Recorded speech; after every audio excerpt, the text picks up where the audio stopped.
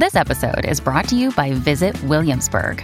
In Williamsburg, Virginia, there's never too much of a good thing. Whether you're a foodie, a golfer, a history buff, a shopaholic, an outdoor enthusiast, or a thrill seeker, you'll find what you came for here and more.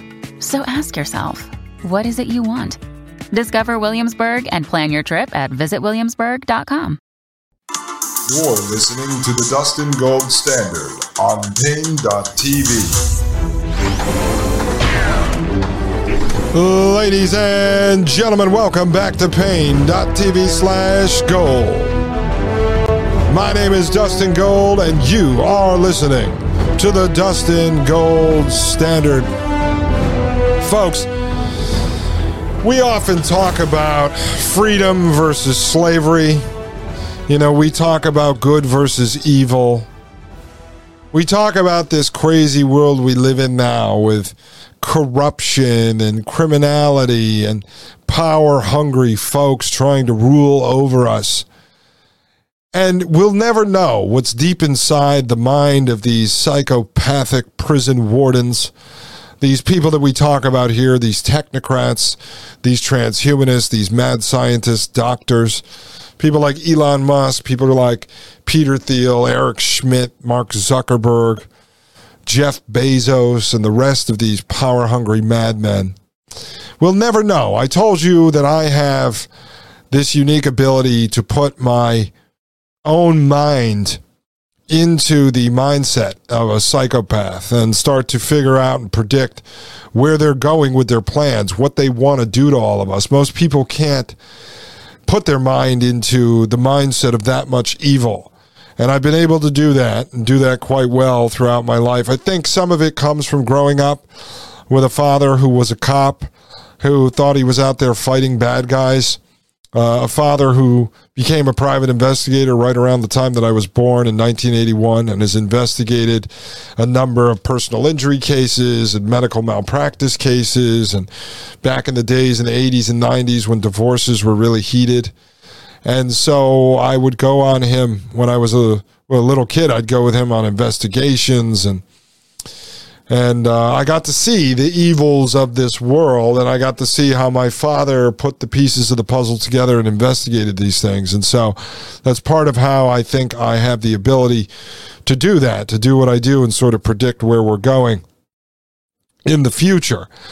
But you'll never really understand or know why people become psychopaths, why they become so power hungry, why they hate humanity, which is the case of many of the people that we talk about here, especially the technocratic transhumanists.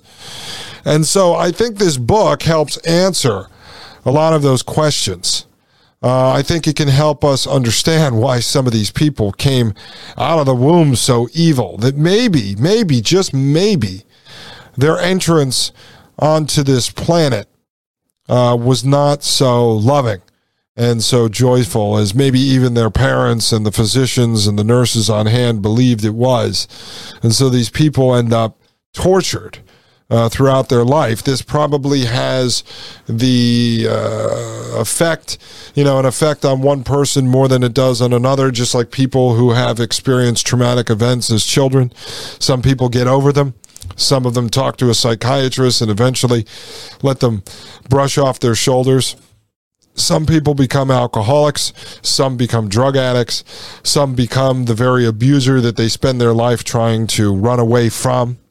Some end up, unfortunately, taking their own lives. And some end up probably becoming the very monsters that we discuss on this show. But that's why I said this book is very important. And if everyone read it, I think they would have a better understanding of how a baby, a child, a human should enter this world without violence, and then maybe they won't be someone who is prone to violence throughout their lives. We talk about all the things we do on this show, but at the end of the day, it all starts here. It all starts in the very beginning. And so that's why I wanted to share this beautiful book with you, because it puts everything we talk about into context. We get wrapped up with all of these things that happen after we are born, but we sometimes forget why we're talking about this. It is about our children.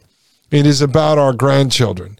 It is about the next generation. That's why the people we're fighting against spend so much time trying to groom the next generation into wokeness or into anti-family values or into video games and technology. They're always trying to brainwash and control the next generation. Well, if the next generation read a book like this, if this was the type of book they read as soon as they could start to fully understand and comprehend, around the age of 6, 7, 8, 9, I think they would have a much better understanding. If parents who had put their children through this sort of hospital birth experience or through a situation even like us where we had to end up compromising on some of the things we did not want. But if you're prepared to talk to your child or to your grandchild about this book and about the experience that they had when they were born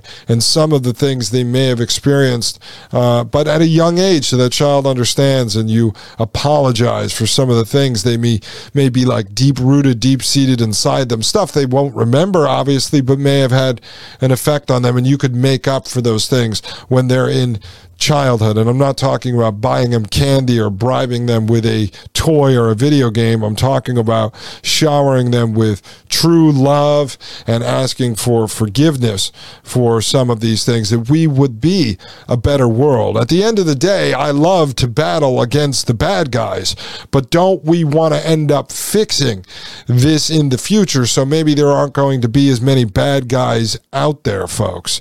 And so I think this is part of this whole story that I'm telling here at the Dustin Gold Standard, what I've done in the first 86 episodes and what I'll be doing in the next 100, 200, 300, 400 episodes, hopefully infinite.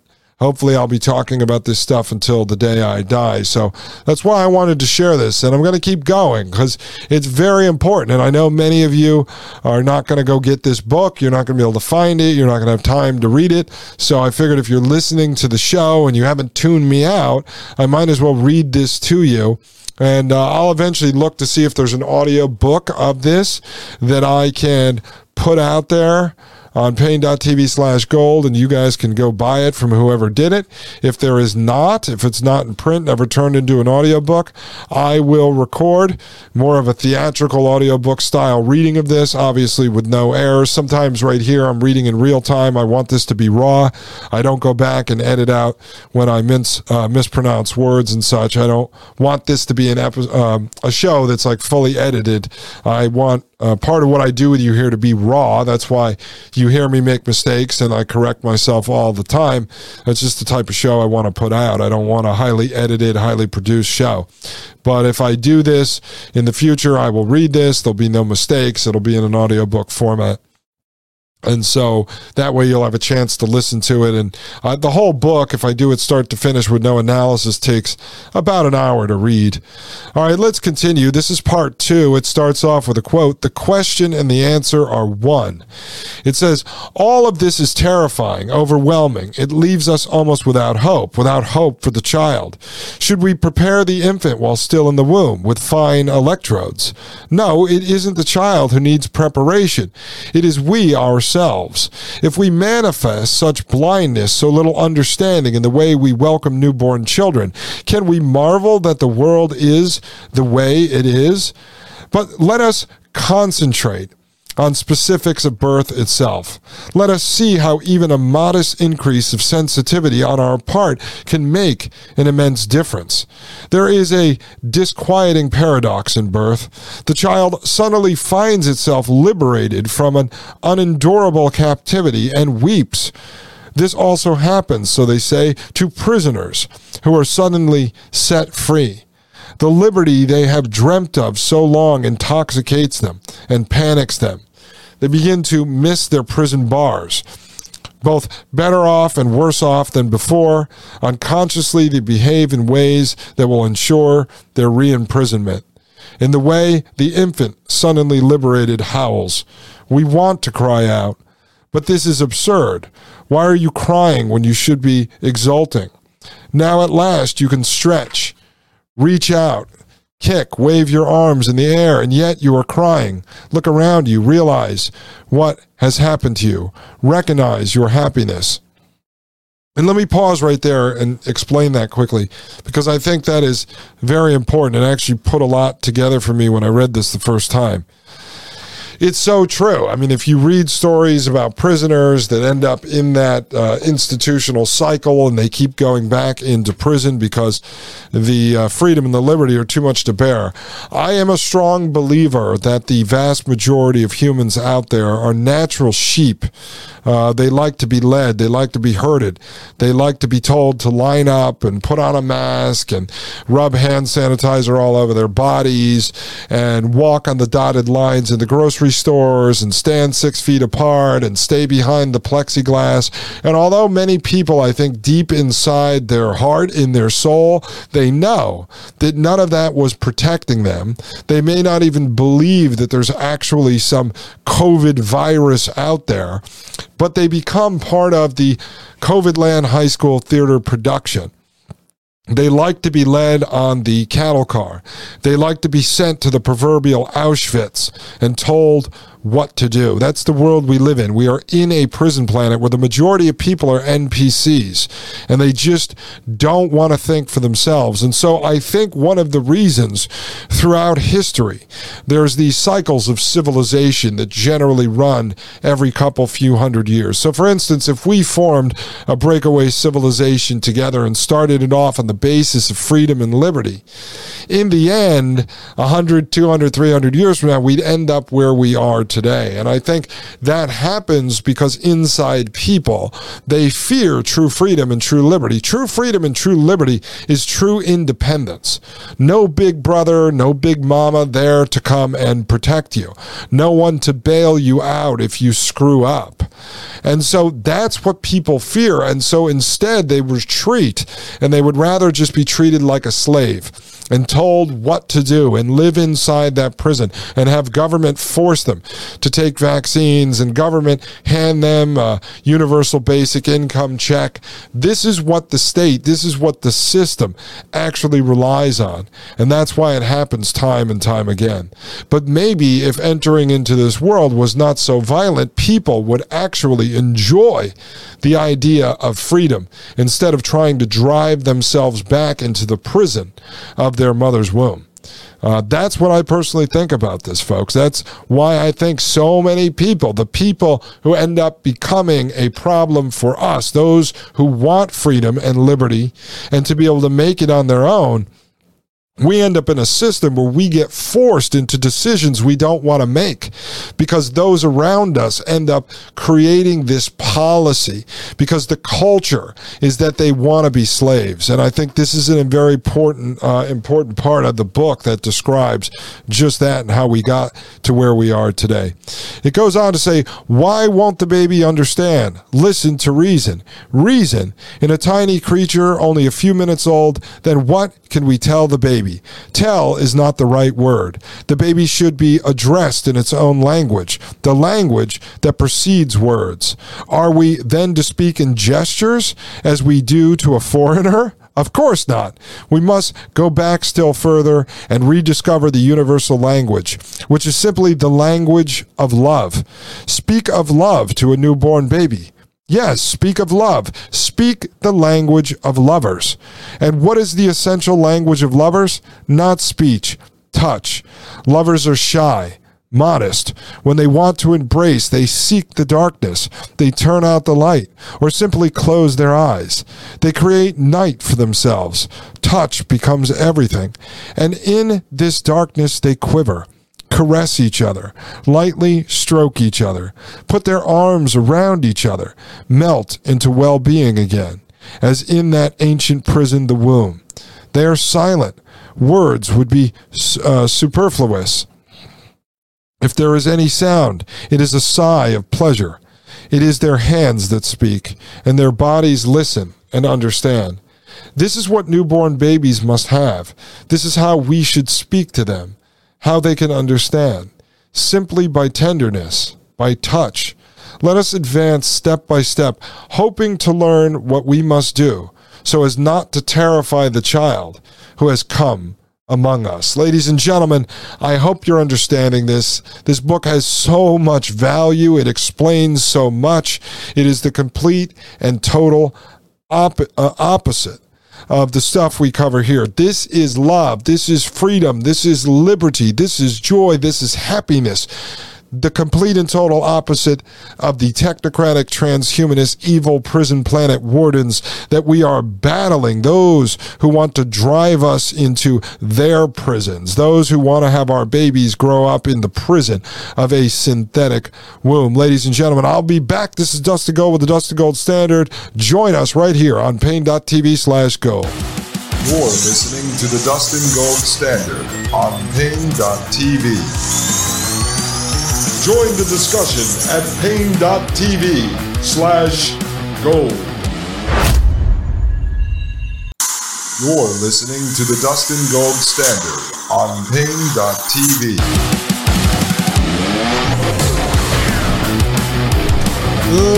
Ladies and gentlemen, welcome back to the Dustin Gold Standard right here on Pain.tv/gold.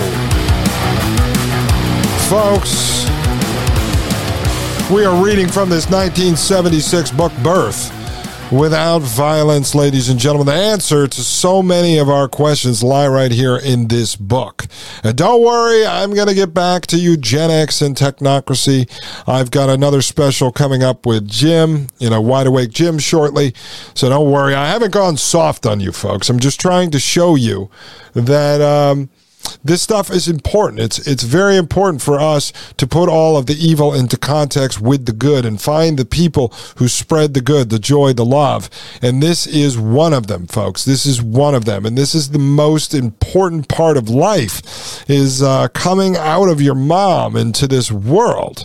I mean, some of these kids, we've done them a disservice. We bring them into this hellhole. But it's our job. It's our duty to bring kids into this world. It's our job to keep the human species alive. And so let's do it in the most peaceful way as possible. And maybe we won't end up with so many evil people out there, those that want to rule over others, control them, and actually work to engineer humanity out of existence. All right, let's continue. It says, it is really quite simple. Let us begin with the problem of sight and place ourselves like lovers in darkness. Now our alertness, our sense of touch grow keener. But above all, this way the infant's eyes are spared. Of course, some light is necessary to watch over the mother so that she will not be injured when the child's head emerges, but lamps and floodlights are unnecessary. As soon as the head appears and the danger has passed, extinguish all the lights, except a small nightlight. It will be enough. In the darkness, the mother will be able to make out her child's features only faintly, and this is all too good, since newborn infants are almost always ugly, their features deformed by the fear. So true, but, my child was cooking inside my wife for almost an extra 2.5 weeks. So I have to be honest with you, folks. When William came out, and let me just, I'm just going to talk for a minute about this because we're nearing the end of the show, and we're going to pick back up with this book in the next episode. So I'm going to put it down to the side right now, and I'm going to talk to you about something that is just, frankly, so amazing. So we decided that we did not want to know the gender. My wife kind of did. She's very impatient, as am I in different ways. But my wife wanted to know. And I said, listen, you could know, but don't tell me. But I prefer not to do the ultrasound. We had a lot of discussions, and everything we came to ended up being mutual, and we compromised on some things. And one of them we decided was, you know what? There are very few things in this world that are left to surprise us now. And so what better than our child, maybe our only one, who knows, than to find out what it is, what it looks like, its size and everything when it comes out, like opening the best Christmas present in the entire world. And so we decided not to know our baby's gender. And everyone was guessing along the way. You know, many of you guys, many friends of mine, family members, the midwives generally don't unless you ask them. They were all very professional. And so we said, no, come on, guess. At the baby shower that my mother and my sister threw for my wife because her parents live in Poland, which, by the way, my mother-in-law is coming over here in a couple days to man the house for the next 3 months so I can continue to grow the podcast, so she'll be here helping. Wonderful woman. And so we decided, okay, we're not going to know the gender, but everyone's guessing. At the baby shower, they had a game, and people would guess the size and the weight and everything else. And so my wife never said what she thought it was. She always said to me, as long as it's healthy, that's all I want. And so I was the same way. I mean, honestly, I thought it through in my head what would happen, how I would raise a girl, and if it was a boy, how I would raise the boy, and it would have to be done in 2 different ways. And so I figured if it was a girl, I probably was going to go to prison because I would probably murder every man within 5 feet of my child.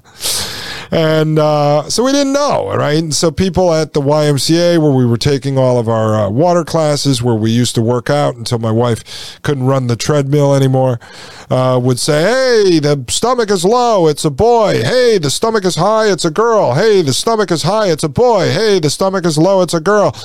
Your butt didn't get big. You stayed in shape. It's this, it's that, it's this. Oh, it's this thing, it's that. Every single thing, right? So everybody took all these guesses, and whether they were asked to guess or not, they would voice their opinion. And so about 2 weeks before my wife gave birth, right around the time that was the expected due date, which was October 28th, she had a dream, and there was a boy with a full head of dark hair. And she woke up that morning and she told me, we're having a boy, and he has a full head of dark hair. And I said, are you sure? She said, well, that's what was in my dream. 2 days later, she had another dream with the same boy in it. And she said, no, it's definitely a boy, and it has dark hair. Now, a few months earlier, she had a dream, and there was a boy in it. She never dreamt that it was a girl, but she couldn't remember the boy. She didn't really see the boy until 2 weeks before the birth. And so, I'm sorry, folks. I almost cried. I'm sorry. I'm not going to cry on this show. But so once you hear the whole story, you'll understand how much work she went through and how much pain she was in. But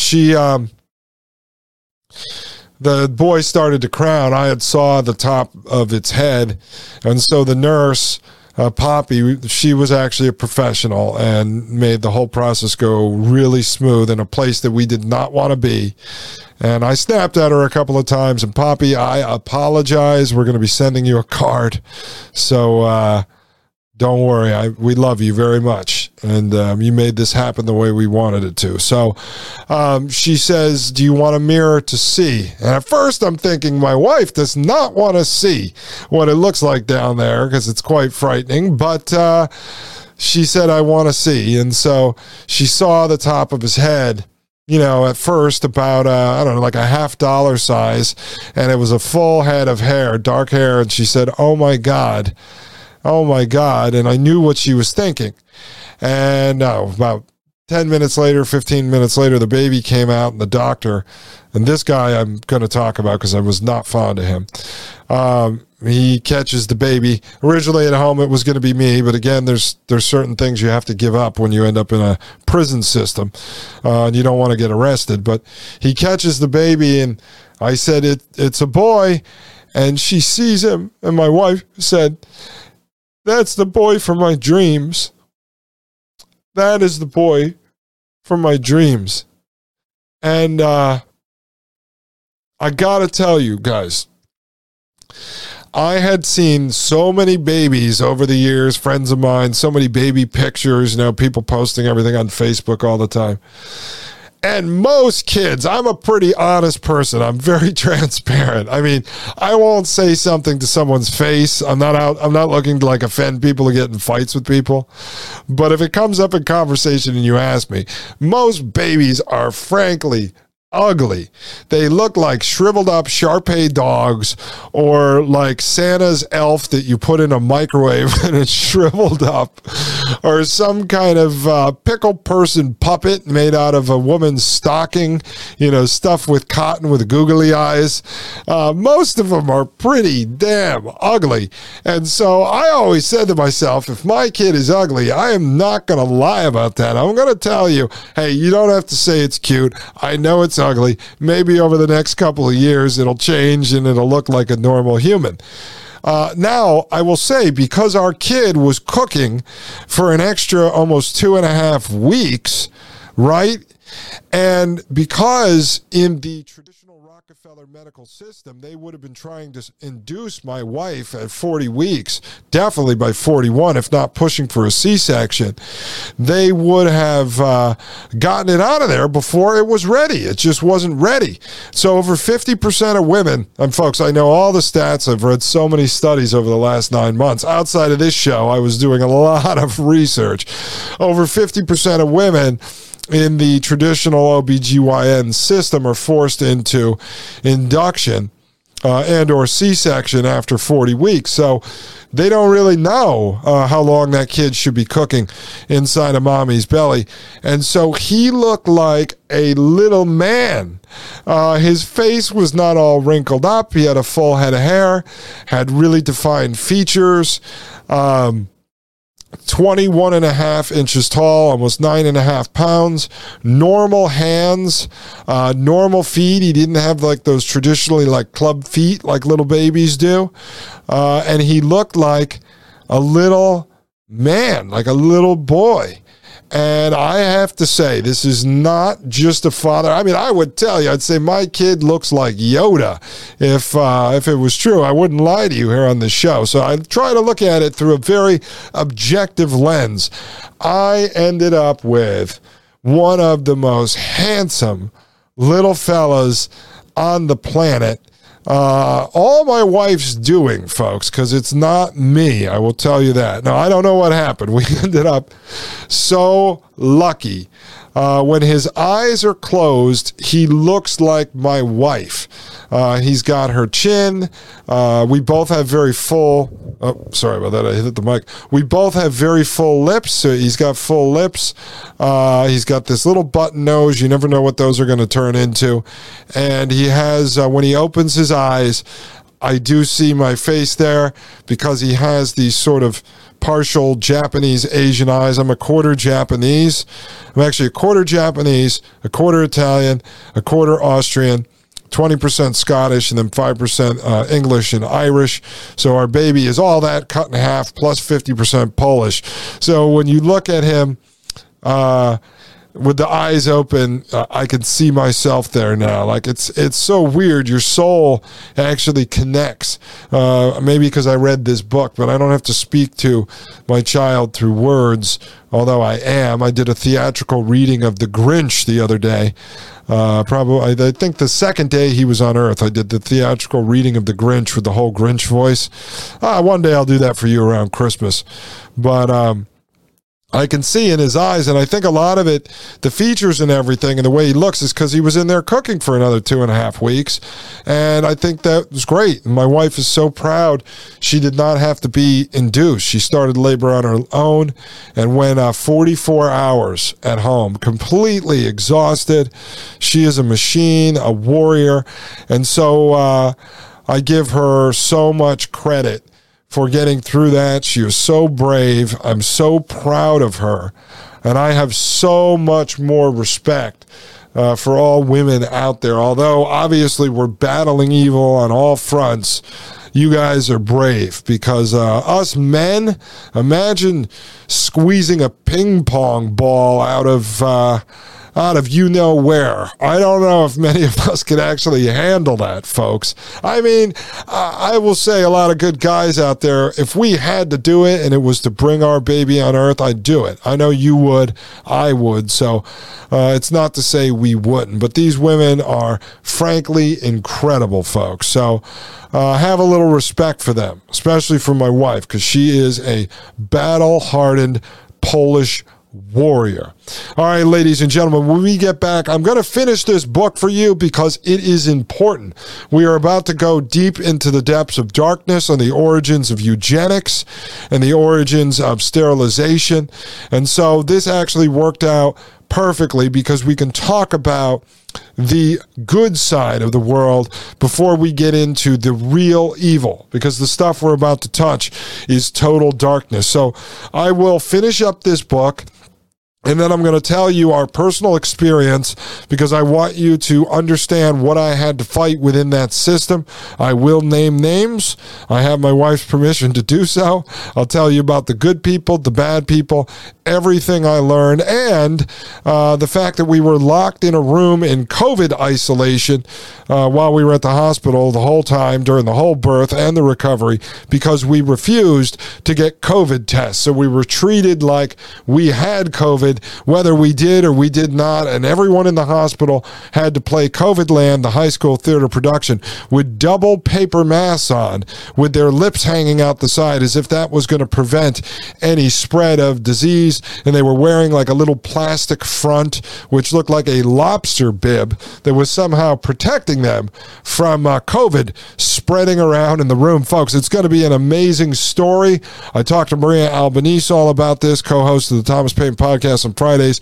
She helped me frame out some of the ways that I can tell these stories and help you guys and help you understand what the system looks like now and how you can fight for your rights, understand your rights as a patient, understand when they are trying to trick you, when they're trying to sell you drugs, when they're trying to break apart your family. I think I am willing to give myself and my wife a lot of credit for being prepared for this situation, probably in the top 1 percentile, similar to you folks and myself that listen to the show and that analyze what's going on. We're in the top 1 percentile of understanding the truth of what we're facing in this world. And so I think we're in the top 1 percentile of folks that understand how that hospital system works and how to be prepared to go to battle in real time with very little time to make life or death decisions for your wife, for your child, for your grandchildren, for your friends, family, whoever you're there to support. So folks, I'm going to share all that with you. This is human real world intelligence. Ladies and gentlemen, thank you for coming back to the show. God bless you for all the prayers, all the letters, all the emails and text messages and tweets. I appreciate it very much, more than you will ever know. Thank you to everyone who reached out, said they wanted to give us something. Again, you can go to donorbox.org/Dustin Gold Show and leave us something there, or you can just go over and join us at Paine.tv/gold. Sign up for the basic or the hotwire, and that helps us out as well. Ladies and gentlemen, I am back. I am on track, and we will continue as we did before my beautiful baby boy, William Christoph Gold, was born on November 13th at 7:12 a.m. Baby, I love you. I'll see you all tomorrow. Ladies and gentlemen, I am Dustin Gold with the Dustin Gold Standard right here at Paine.tv/gold. The Matrix is a computer-generated dream world built to keep us under control in order to change a human being. You're listening to the Dustin Gold Standard on Paine.tv. Join the discussion at Paine.tv/gold.